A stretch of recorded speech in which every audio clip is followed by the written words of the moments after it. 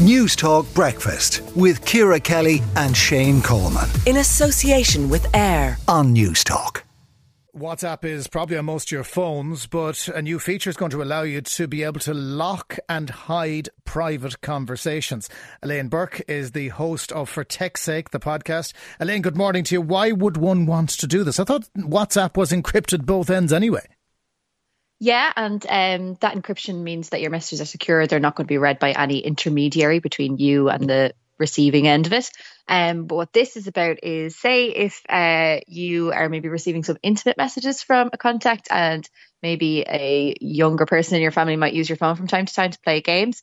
There'll be no message preview notification of those messages. There'll be no preview to say who that message is coming from. So I think it's kind of being advertised as something for your intimate conversations that might happen over text. So in other words, these and sensitive ears listening, these are for the Rudy pictures that some people are prone to sending, yes?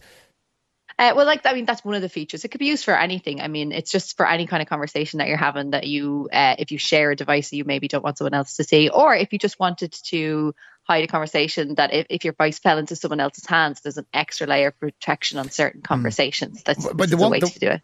The advice I'm always giving my kids is never post anything that you wouldn't want your mother to see. WhatsApp seemed to kind of go beyond that. Well, that's very, very good advice. And certainly for younger people, absolutely, they do need to be cautious about what they share.